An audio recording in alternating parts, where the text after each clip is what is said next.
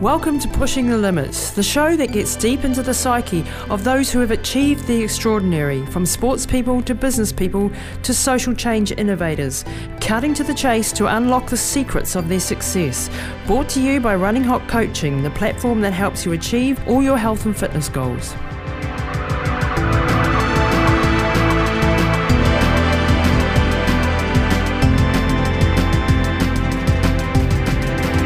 Well, welcome to the show, everybody, Pushing the Limits, where we get behind the psyche of people that are pushing the limits and the boundaries. We're here today with Darren Ellis from CrossFit New Zealand. Darren, nice to see you, mate. How are you doing? Great to see you too. I'm doing very well. Now, Darren, we've known each other for a few years now, and you and I were on a TV show called The Fit Club, which we're just talking about resurrecting. And, you know, back then, when we were filming, you know, you were right at the forefront of CrossFit at that stage and bringing it into New Zealand. Can you explain to the listeners, perhaps for starters, what CrossFit actually is? Sure. In a nutshell, it's just real exercise with coaches who know what they're talking about and a really cool community to do it with. It's to be honest, it's not much more complicated than that. On a technical perspective, we talk about functional exercise, we talk about high intensity, we talk about constant variance, i.e. doing lots of different things. But at the crux of it, it's just we've got rid of all the fluff. We're only doing the movements that give you the most bang for your buck. We take a lot of pride in the knowledge of our coaches and their ability to help you move better, fix injuries, avoid injuries, and then just a really good vibe in the gym when you're working out, which, you know, is so often lacking. And those things combined just make for really good results. Well, you know, the CrossFit phenomenon worldwide has sort of taken the world by storm in the last, 7-8 years, I'd say, would it be? Yeah, pretty much. And you brought it to New Zealand. You were the first to bring CrossFit to New Zealand?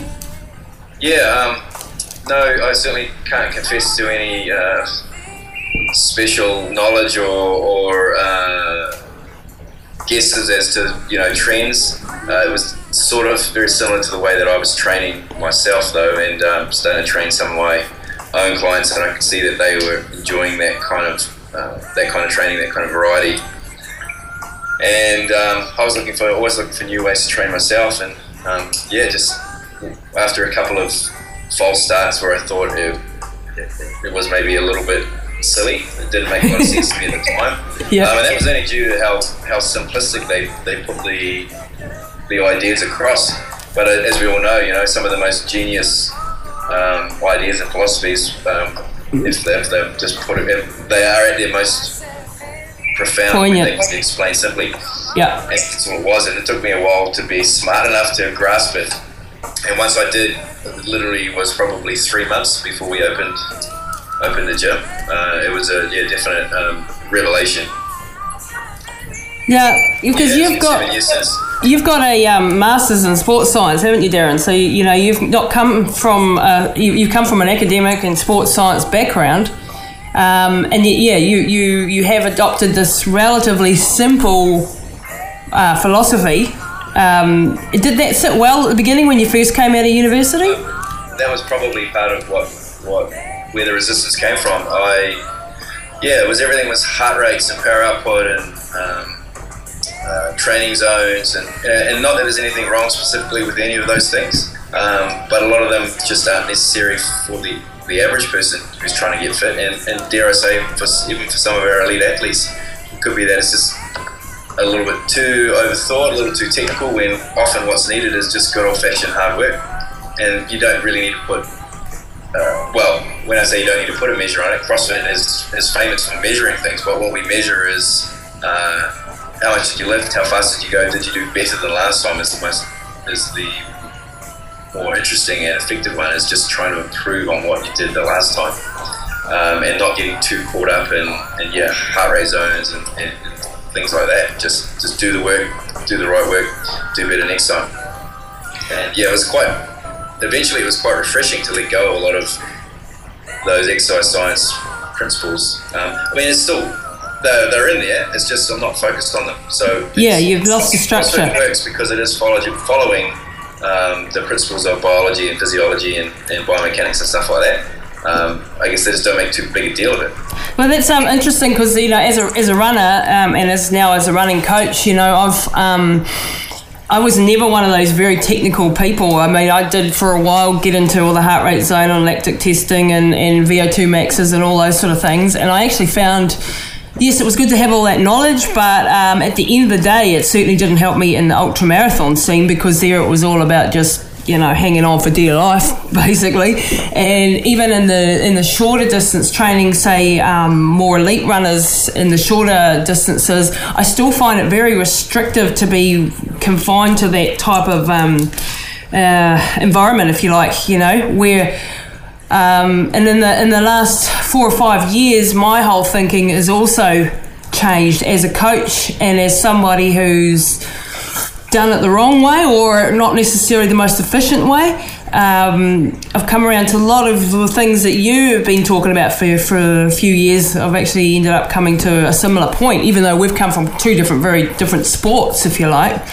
That background of functional movement, high intensity, correct diets, good simple diets, and we'll probably talk about that a little bit later too. But there's so much change and there's so much information out there. It is really, really hard for someone who who's just does this as a hobby or is on the side to make sense of it all.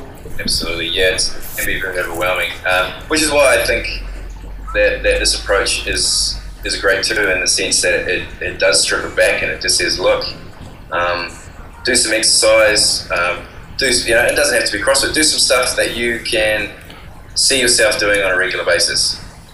Sure, if you're going to tell me that you hate all exercise, well, you're going to kind of have to grow up a little bit. The same goes with the nutrition. If you're going to tell me you hate all vegetables, I'm sorry, you're an adult now. But it's not much more complicated than eat stuff that grows and runs around pretty much, and don't get too concerned with the amounts and points and calories and stuff like that. Just eat real food, enjoy it, consume it with friends and family, and you'll be probably 99% on track.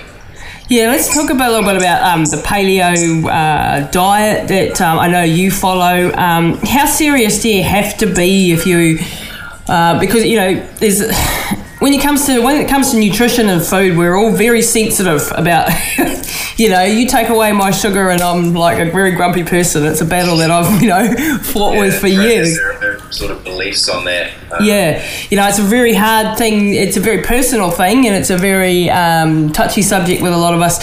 How do you get across? How do you change yourself without becoming completely preoccupied all the time with being this complete, nutter who... It is tough. And that's certainly where I'm trying to get people to get to, is to that point where they aren't thinking about food all the time. It's a miserable existence. If we're eating 3 square meals a day, that's 21 times a week you are thinking, oh my God, what should I eat now? Is this going to make me fat? Is this going to help me build muscle? Is this going to help me do better at my sport? I'm not sure if there's enough veggies on this plate. Is this too much protein? Will it give me cancer? What a cool day when food is supposed to be, we're the only species that truly gets to enjoy food. We don't want to be adding all that into the mix. We do, don't we? Yeah, at the same time, thanks to the miracles of science and food technology, there are foods out there that literally cause addiction and make it very hard to eat the food that we're supposed to eat the way we're supposed to eat it, and so there can be there's definitely an adjustment period if you're coming from a point of disordered or shall we say broken eating methods or practices. But now I should make a point that I don't like to say paleo. Right. As far as I'm concerned, that word, unfortunately, despite being sort of the new trend or way of eating, it's already been taken abused. over by a lot of companies, and you can get paleo everything now, and it's not supposed to be a diet. It's supposed to be a an approach, a philosophy of eating, which is eating more real food. So that's the thing I tend to say, is just eat real food. Now, that gives a little bit more of a broader scope. Certainly the original paleo diet, like from the book The Paleo Diet, which was Dr. Lauren Cordain, published quite a few years ago now, it was reasonably restrictive. And I think there's room for a little bit of range amongst different people. You know, we've all got certain tolerances and intolerances. So I've found within that border of real food, you know, for some people, they might find that they can get away with, let's say, a little bit of bread, which is normally a big no-no in the paleo world. I would recommend that it was the best possible bread they could get. Yep. You know, handmade, possibly sourdough, which tends to be very, very low in gluten. So a lot less chance of any sensitivity there. And I certainly wouldn't be recommending that it was a daily thing, but, you know, a piece of bread here and there, won't kill you. Really kill some people, but also from a social perspective, can avoid that whole, oh no, I don't eat bread, and getting into that kind of arguing with mum type thing. Because it is very personal, you know, like, you know, when I was growing up, you know, I was a gymnast when I was a young girl, and every week we were weighed publicly, you know, in front of the whole club, and I was a big, strong, muscular young girl, certainly not fat, but it was put in my head that I was overweight. And then, so back then, you know, I went and did extreme sort of dieting and anorexia and all that sort of jazz for those first years. And I know how much that can stuff up your brain and stuff up your life, you know. And it's a constant battle, even, you know, that's one of the reasons I started running crazy distances, was to be able to control the weight issues, you know, that I didn't actually have, but someone put in my head that I did have, and the effects of that, you know, and how much it can damage your life, and I think bringing everything back into just sensible, rational, normal eating habits, because it's so, you know, when you tend to go to extremes, you know, well, I certainly did, you know, it was either all or nothing. And it was the way it was taught in a way, and it wasn't presented that way. But it's just what has led people up. Yeah, it's funny you talk about the marathon thing. I've got this theory that I think is probably pretty sound. That the majority of, and I'm going to pick on women, because unfortunately that is generally the case. The majority of women who run marathons are doing it with to lose weight. Back of their mind that it will help them lose weight. So they'll tell their friends and family and myself that it's a challenge. Oh, I always wanted to run a marathon, But what they're actually doing it for is they're hoping that training and even the run itself will result in them attaining this magical kilogram figure of body weight. It's all too common, and it's often the exact opposite thing they need to be doing, because of course these long runs just make the body crave sugar and carbs. It drives the appetite up. It causes a lot of stress on the joints. If someone is reasonably overweight and then is using running as a method solely of losing weight, then of course it's magnifying the stress on the joints, which then results in an injury, that results in the goddamn psychological issues. Now I'm on the couch, I can't even run, I may as well have more potato chips, and we're in a terrible spiral. So I mean, you're a brave man saying that to me, eh? But fantastic form of exercise and sport. But it has to be, of course, approached with the right mindset. And you were talking about body weight. I was just actually talking to a new member yesterday about my fiance. When she joined, she was about 50 kilos, and she told me this much later, but her goal was to get below 50. That was in her head, that's where she wanted. That was the magic number. Crazy. A size 0 or a size 2 or whatever the heck it was. Yep. She now weighs about 62 kilos. And perfect. She's going to be happier.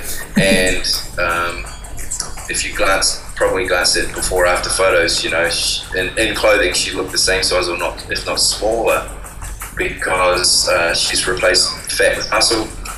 Muscle takes up less space, so despite weighing another 12 kilos heavier, she's in the best shape of her life.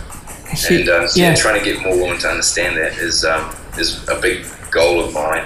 Yes, it's okay to get muscle, and it's because that was the measure of everything for me. I mean, I weigh 62 as well, and my whole mission always in life was to get under 59. You know, which for me was, I just never seemed to get there, and I've been this weight now since I was 12 years old. I've stayed at 62 kilos more or less, so it's gone up a bit, but I've never gone below much. And what you said before about women in running, unfortunately, and I'm a running coach, so this is going against my own business really to say this, and that's why in my running programs, because running has a number of aspects to it. Again, it's the social thing, it's the wanting, it is the challenge, it is all that. But you're damn right, a lot of women start running to lose weight, and it isn't the most efficient way to lose weight. I mean, any exercise is better than no exercise, but when I'm coaching people, I'm teaching them to do all the stuff that you do, the strength and conditioning programs, the technique is huge, the mobility work and rehab work, things that they don't want to know about, but those are the prerequisites to be able to run long without injury. And so, you know, I do a lot of preaching around those sort of topics, and it falls on deaf ears 90% of the time. And I know that I'm once again just ahead of the time, because I know that in 5 years they'll start to understand that. But a lot of the runners are still coming at you. I've got to do X amount of miles per week because that's what Arthur Lydiard did, and that's the way it is. You know, if I'm not smashing the miles, then I'm not fit. I mean, I venture to say now, as an athlete who's doing no long distance at the moment, for other reasons, because I'm just experimenting and I'm doing only short stuff, I believe I'm fitter and stronger and healthier than I was when I was, say, doing Death Valley. So that's an interesting... it is a trade-off. I can't go and run Death Valley right now. You do trade your endurance for... other things, but it's a very specific goal, and so absolutely, I wouldn't. If I was training someone for that race, I would take a similar approach. You know, I'd have them avoiding those long distances for a while, but at some point, absolutely, they've got to learn to spend a bit of extra time on their feet. Yeah. Even from a mental perspective, which is huge, as we've often spoken about. So just understanding how to deal with that requires a couple of longer runs. Yep. But we certainly, I would feel that we would still be trying to look for that, I guess you call it minimum optimal dose. Yes. So that they can stay as healthy as possible, and then they're able to go out and do that event, enjoy that event. Because I think, coming back even to the shorter stuff, the marathons, too many people are on the verge of getting an injury or are injured. They've tested the marathon a couple of times before you even do the race, and their goal is not to win it. So I always say, well, what are you doing? If you're going to do a marathon 2 weeks before, why did you bother spending all that money on an entry fee? Yeah. And then you just have to look on Trade Me, check Trade Me at the beginning of October, and there'll be all these ultra marathon tickets. Oh, really? Run themselves into the ground. They can't. Then they have to pull out. Exactly. I mean, that's my job as a coach, is to try and get them there without them cooking themselves, and I spend most of my time trying to pull them back. They're doing too many miles. They're doing not enough strength work. They're exacerbating their injuries, you know. That's where so really what you are is a movement coach rather than a running coach. Yeah. Itself. You use running as the main vessel. Yeah. But you're teaching people how to move better, and that's more than just running. People come to me for fitness, and in return I teach them how to move better, which results in them being fitter. And it's funny because I often have trying to coax people to run a little bit more and trying to pull them back, because everyone gets hooked on the barbells and the kettlebells and the rope climbing and the sandbags here, and then they start dreading the running, which is quite funny because we don't do long distances. But that's where I do think that running is a natural movement for humans. You know, like I do think we are born to run. Sure.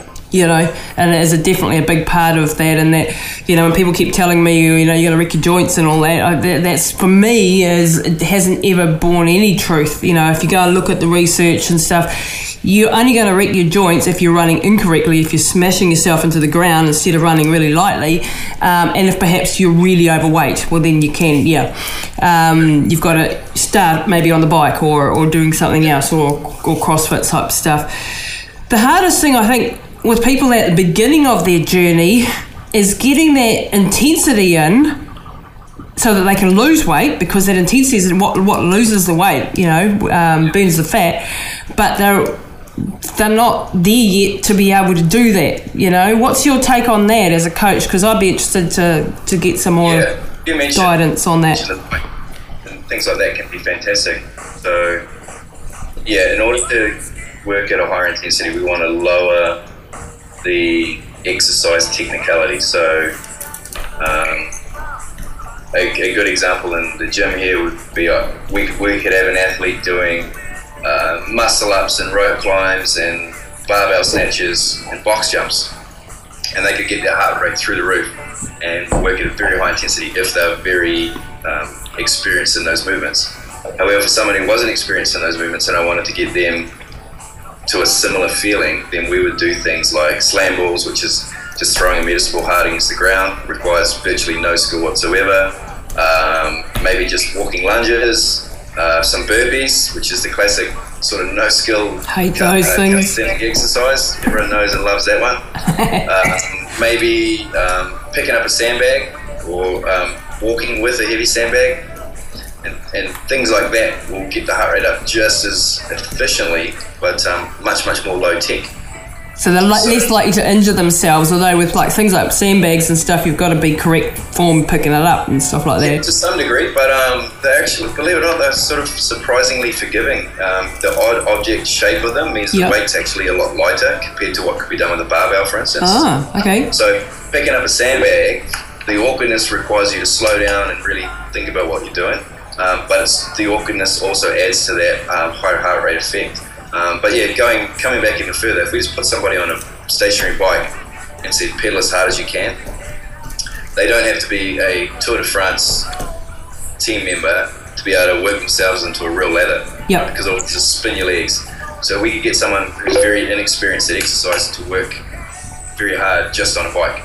And we progress them from that to maybe a rowing erg, and then to some moderate distance sprints where we maybe put them on the grass or a track where we can control the surface and make sure it's a bit forgiving on the joints. And then slowly shorten the distances and increase the intensity. I actually find that hill sprints and stair sprints are phenomenal for the slightly inexperienced athlete, because if you think about it, there's not the foot is not falling very far. Because they're going up the hill. By the time they've lifted the leg, it's almost touching the ground again. So the impact is very, very low, but the effort is very, very high because they're running up. So even walking is and then turning around and walking back down, not running again, because otherwise you'd have the exact opposite effect. So a 30-second to 60-second hill run at even a moderate pace will be very, very intense. Turn around, walk slowly to the bottom, pretty much hating life until you're about 10 seconds from the bottom. Then you suddenly realize, maybe I can do another run. Turn around, run back to the top. Slowly to the bottom, hating life. How far do you push people though? Like, because when you say someone comes to you and they're presenting with they're 100 plus kilos, they may be like 30, 40, 50 kilos overweight. What sort of precautions do you take as far as like getting their heart rate up to those sort of higher levels, those anaerobic levels, as far as safety goes and that sort of thing? What's something I'm very fond of saying is we can always go harder tomorrow. We can always lift more weight tomorrow. We can always run faster tomorrow. And that's really important, is just focusing on doing slightly better today than you did the last time. It doesn't have to be the max effort possible. CrossFit's very famous for high intensity, but it's a relative intensity. It means you are working hard for you. And so on a given day, for a given level of fitness or body composition, it might not be that much at all, and that's fine. As long as the next time we do it, we try to do a little bit better. And that could be a whole year of progression, whereas someone who, an inactive 18-year-old is going to make much faster progress than someone who's been inactive for 50 years of their life. And that's just reality. So they want to get fit fast as well. Perhaps that 50-year-old's made the decision that, all right, I'm going to sort my bunch of crap out now, but hey, I'll have that conversation. Look, let's think about how many years you haven't been doing anything. We have to take a realistic approach with our timeline. The 18-year-old, I'm just making sure they don't injure themselves from going too fast as well, but they're likely to make much faster progress, and they're much more likely to do that injury-free without any hassles because their body is a lot more resilient. So yeah, that example, overweight person you mentioned, we would keep the impact down so that they're not going to be doing box jumps, they're not going to be doing sprints, they'll be keeping their feet on the ground, they'll be moving at a slower pace. Sometimes I'll use a simple scale of 1 to 10 effort. How's this feel? With 10 being impossible, 1 being no exercise at all. And they'll feed back to me, and if they say a 6, I'll be like, yeah, that's probably pretty good for you right now. Whereas that 18-year-old, they probably jump straight to an 8 if they say. And then being attempting to build to a 9 and a 10 some of the other days. But my newbie, 5s and 6s, that's plenty of work. And even a couple of days where we're doing 3s and 4s, just so that they don't burn out. They maintain their enthusiasm, because it can be stressful on the mind to work hard, even if it is a 6, which to somebody else who's pretty fit would think that that's poo-poo. But a 6 when you're only used to 1, it can be pretty tough. So varying the intensity on a daily basis is pretty good as well. So a long walk, I'm all for it, even though sometimes I joke that a long walk is just locomotion, not exercise. It could fit very nicely into a balanced exercise routine. In fact, people who are doing a lot of high intensity stuff, it's actually hard to get your hardcore CrossFitter to just take a long walk. But I often think sometimes that's the best. Like if they want to add extra training, that might be the best thing for them, because they're not doing enough of that low intensity movement. Just good old fashioned movement like we're built to do, roaming around the plains kind of thing. Doing slow running or whatever. Example, but it's very beneficial both from a stress management perspective. Walk on the beach with a dog or a loved one or family or whatever it is. That stuff's really good for you as well. So how do you balance, as an athlete who tends to personally go too hard, too often, and I have to rein myself in, but I'm not very good at it. Especially now that I'm not doing long stuff so much, I tend to want to smash it every day, because it's that, balancing that out. And I know that that's not really conducive to moving forward so much, is it? Yeah. Well, this is where sometimes we can get some measurements in there. So I don't know if you've heard of something called HRV, heart rate variability. No. But that's a form of measurement that can help identify overtraining and workout readiness, or readiness to work that day. So it's a morning heart rate measurement. Oh, yep. And it can track across time and basically give a little bit of an indication. Yeah, before you get out of bed.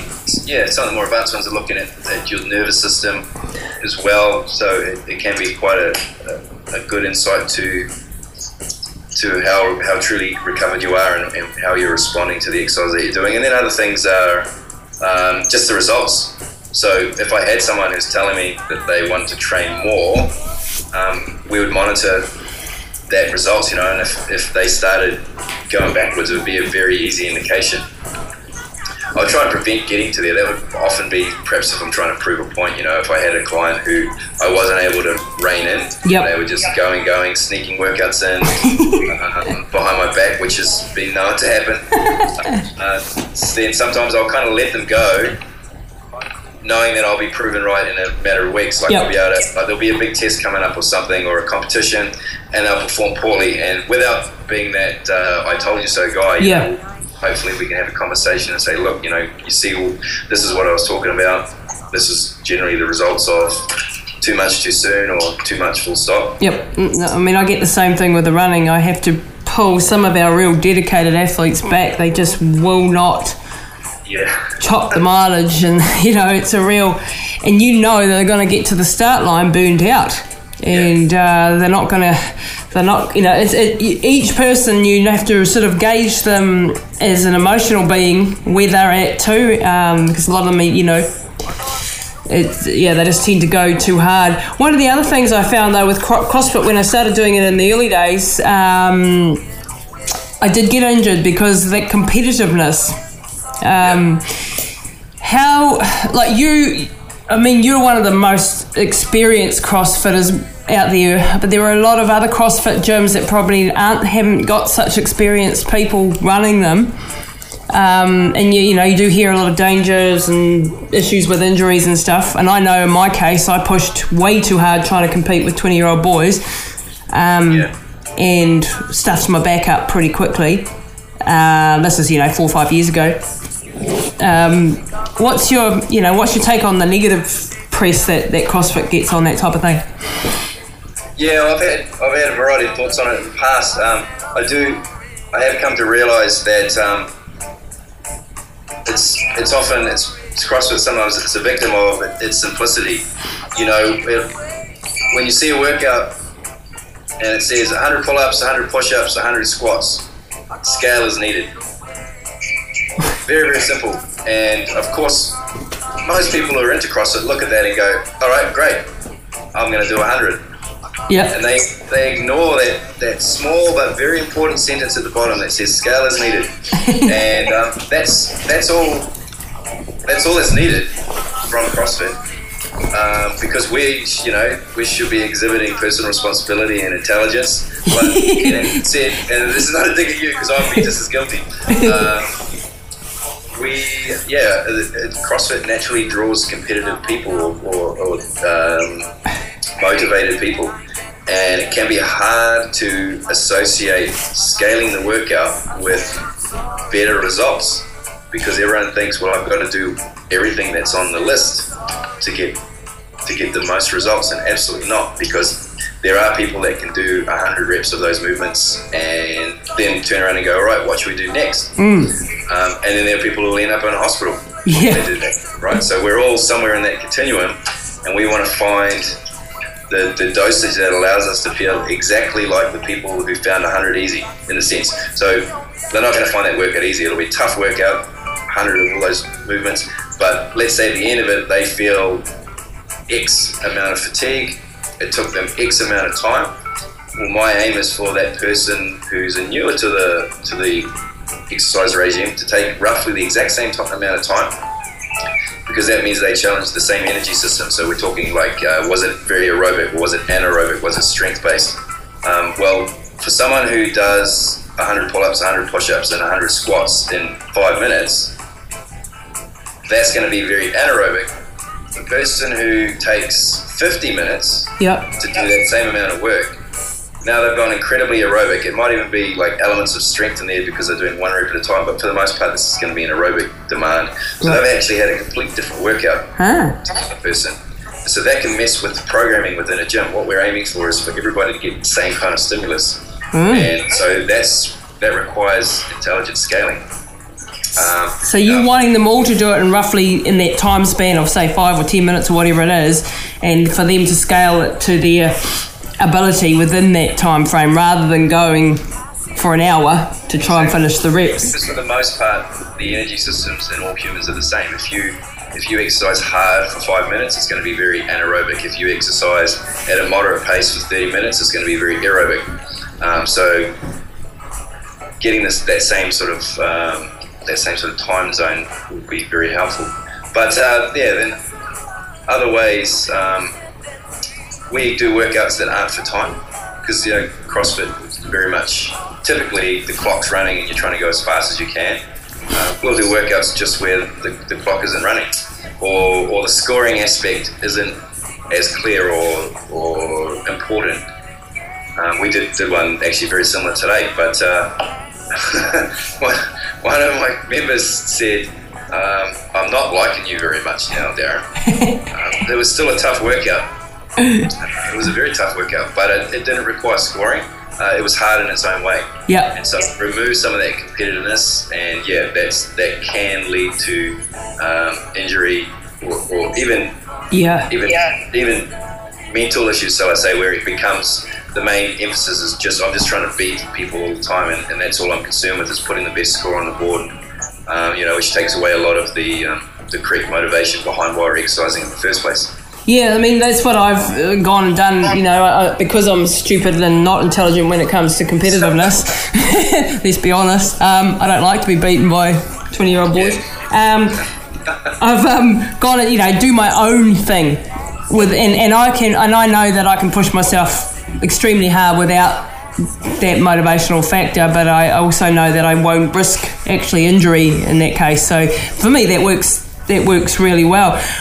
What about barriers to entry into your world of fitness? Like, it's pretty intimidating to walk into a CrossFit gym, or any gym for that matter, if you're someone who's completely at the beginning of their journey. What would be your message to the people out there who don't know where the hell to start and are just completely intimidated by this whole thing? Firstly, I want to say that it's not as intimidating as you think. Every CrossFit gym is full of a massive range of people of all shapes, sizes, abilities. I actually had a new member came along yesterday to try it out, and she walked up to the door very slow. I happened to be down at the front desk, and I just saw her out of the corner of my eye, and she walked up very, very slow to the door, and she told me later that she was about to turn and run. Every step closer to the door, she was fighting the urge to actually leave, and she said we did the intro session outside of class time. She said if she'd seen a single person in the gym, she was going to hightail it out of there. And I was really sorry to hear that in a sense. I was glad I could put her mind at ease, but I know a lot of people think that way about exercise in general, let alone CrossFit. Yeah. But they often get the wrong idea. You know, they watch CrossFit on YouTube or something, or ESPN. That is the sport of fitness, not the strength and conditioning exercise system. It would be like watching those guys on the Tour de France cycle 200 kilometers a day for 9 days and go, well, bloody hell, there's no way I'm going to take a bike for a ride on the waterfront now. Yeah. Because that cycling stuff looks insane. It's a completely different approach. So, yeah, it's important to bear that in mind. And then lastly, the beauty of CrossFit is how it can scale to everyone.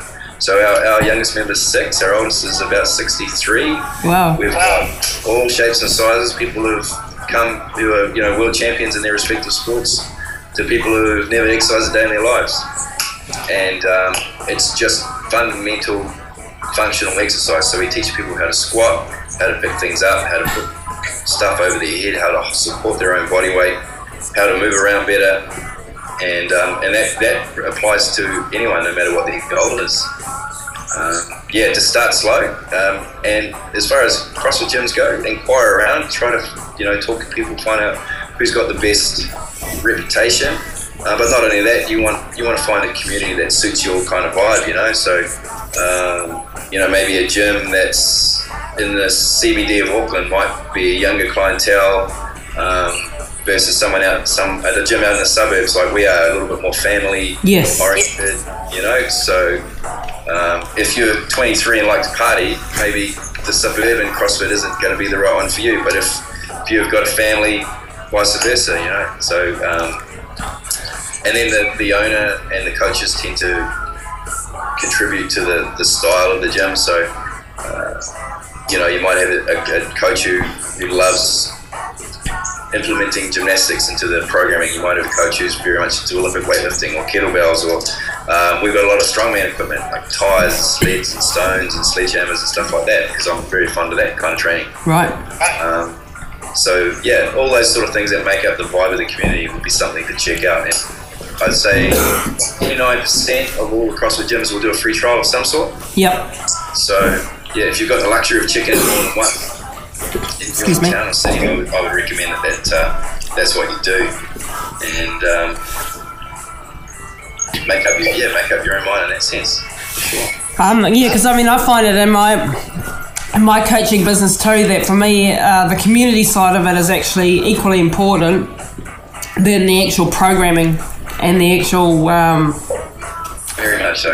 Yeah, that advice, that family spirit. And ours is online with the occasional weekend away and stuff like that. But even online, you can get those friendships going, that support network going. You know, when someone's had a rough day and they put up on the group, yeah, we've had a crap run today. I felt like lead. I don't know what's wrong. You know, and someone will come along and pick them up and go, hey mate, that's cool. I just had one of those last week. And you know, that community feeling and that support network, because a lot of people that are training for something often get a lot of negativity in their own networks around them. Maybe their family's not supportive, maybe their mates aren't supportive, maybe their work colleagues aren't supportive.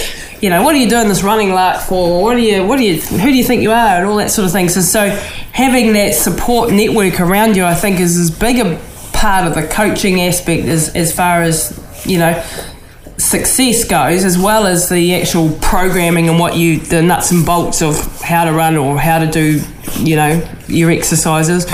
For me, I spend a lot of time on the psychological aspects of it, the community side, and then overcoming psychological problems and barriers to success. How much time do you spend getting people to, you know, we're our own worst enemies, aren't we? Oh, very much so. Yeah, we're human animals. We're in trouble. So yeah, I mean, whether it's just getting in the door, you know, 3 times a week to actually do the workout, let alone dealing with the psychology of how hard it's going to be, or whether you find a movement difficult or it makes you feel uncomfortable to do a handstand or climb a rope or anything like that.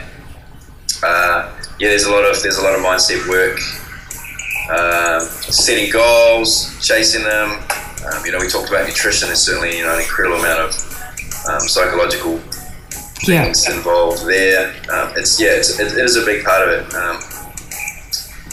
And I don't sort of coach it in a very structured way. You know, it's very much individual. So every member at this gym, I know them fairly personally, and what their deal is, what's going on. And so it's mostly conversations between sets, before class, after class, via email, Facebook, kicks, that sort of thing. You know, just how they're getting on, how they're dealing with aspects of their training or stuff outside of the gym. Yep. And often I'm just a shoulder. You know, it's someone to talk to or vent to, or a bit of a sounding board for things that they've got to deal with, decisions they've got to make, or obstacles that they're dealing with that might be interfering with their nutrition or their exercise.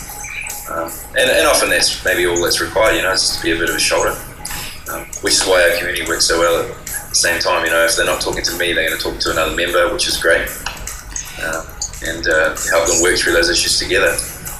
Yeah, absolutely. I think that's a really crucial part of being a coach is, you know, it's the mind skills stuff, and being able to push when they need pushing, and then support when they need supporting, and not letting them give up, because the key to most things is persistence.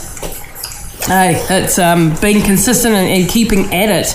You know, and some of us are blessed genetically and some of us aren't. But you know, at the end of the day, longevity, health, being able to move functionally, and when you're 80 or 90 would be you know, a goal. Exactly. Yeah. So no one's going to care what you did. Now you're not going to be on your deathbed going, you know, I used to be able to lift this much or run this far. Like it's from a competition and achievements and, you know, world records and things like that. Absolutely a little bit of a legacy, but generally I would still prefer to be walking around and doing stuff rather than saying I used to be really good at that. Yeah. So now I'm in a wheelchair. Example, I'd rather still be able to walk to the shops when I'm 80, rather than be in a wheelchair at 75 going, I used to be able to run a 3-hour marathon. Yeah. Because what was the point of that? If it meant that you had overtrained and you ended up living a lesser quality of life later on. And of course, it's really hard for us to get our heads around being 75 perhaps right now if we're younger and in the prime of our lives. You know, it's like trying to save for retirement. Not a lot of people are going to do it. We know deep down it's important. So that comes back to that human nature thing we were talking about. So yeah, I try and find a bit of a sweet spot, I guess, where we can allow people to experience and explore that competitive side. But we do our best, whether it's through intelligent warm-ups, cool-downs, well-structured programming, so that they will get the stuff they need to allow them to stay active and injury-free for many, many years. Yeah, because you do get, I see it in ultramarathons, and I suppose you see it in CrossFit too. The ones who come in, they end up, say, doing a 100-miler or something, and then they just get the bug and they just go for it one after the other and just smash one event after the other to the point of absolute exhaustion, and then in 3 years' time they're gone. And you never see them again. And I've done it to myself partly, and I've pulled back just in time, really, because you can absolutely burn yourself out mentally and physically. And I think it's not worth it. Like I try to get my athletes to pick 1 or 2 events a year, and that's it, so they're aiming for that. The rest of it's all about building for that. I don't like it when they start, I want to do this one, I want to do that one, and this one, and this one, and this one. It looks good on Facebook, but it's bullshit, it's not going to help them be around in 10 years' time or 20 years' time still doing the same thing, and that is my long-term goal for them, even if they're not worried. It's tough. Again, social sports like running and CrossFit, people are often doing it for that interaction. So yeah, the competition frequency creeps up, but it's certainly not too productive. I've actually let members go. I fired them. Yeah. Because I just can't get through to them. Yep. And it's not worth my stress. If they're not gonna having had the success with athletes, had the success myself as an athlete, if it doesn't speak for itself, people still can't get their head around the fact that maybe they're different and they need a different approach. Yeah. To and they're not learning from the mistakes I've made and the lessons I have for them. I tend to suggest they go and find a coach that's willing to indulge their need, their mental health issues. Yeah, and then that either brings them to their senses, or we shake hands and part ways. And I don't follow them on Facebook, so I don't have to see all the stupid things they're doing, and everyone's happy. Yeah, because I think there is a bit of that FOMO stuff, on Facebook. It looks like everybody's doing every event every weekend. And it, it's not true. You're just watching 100 people do different things, and you're thinking, I'm not doing anything with my life. And it's an easy one to fall into that trap. Just briefly before we wrap up, Darren, tell us about your trip to the States and doing the CrossFit, the competition side of it, because it's really damned impressive what you just did. So tell us about that. So it was the CrossFit Games, but they have a few divisions. So there's the individual competition, which is sort of the premier part of it. And over the years, I've had a couple of stabs at getting there, and I very nearly made it a couple of times. Yep.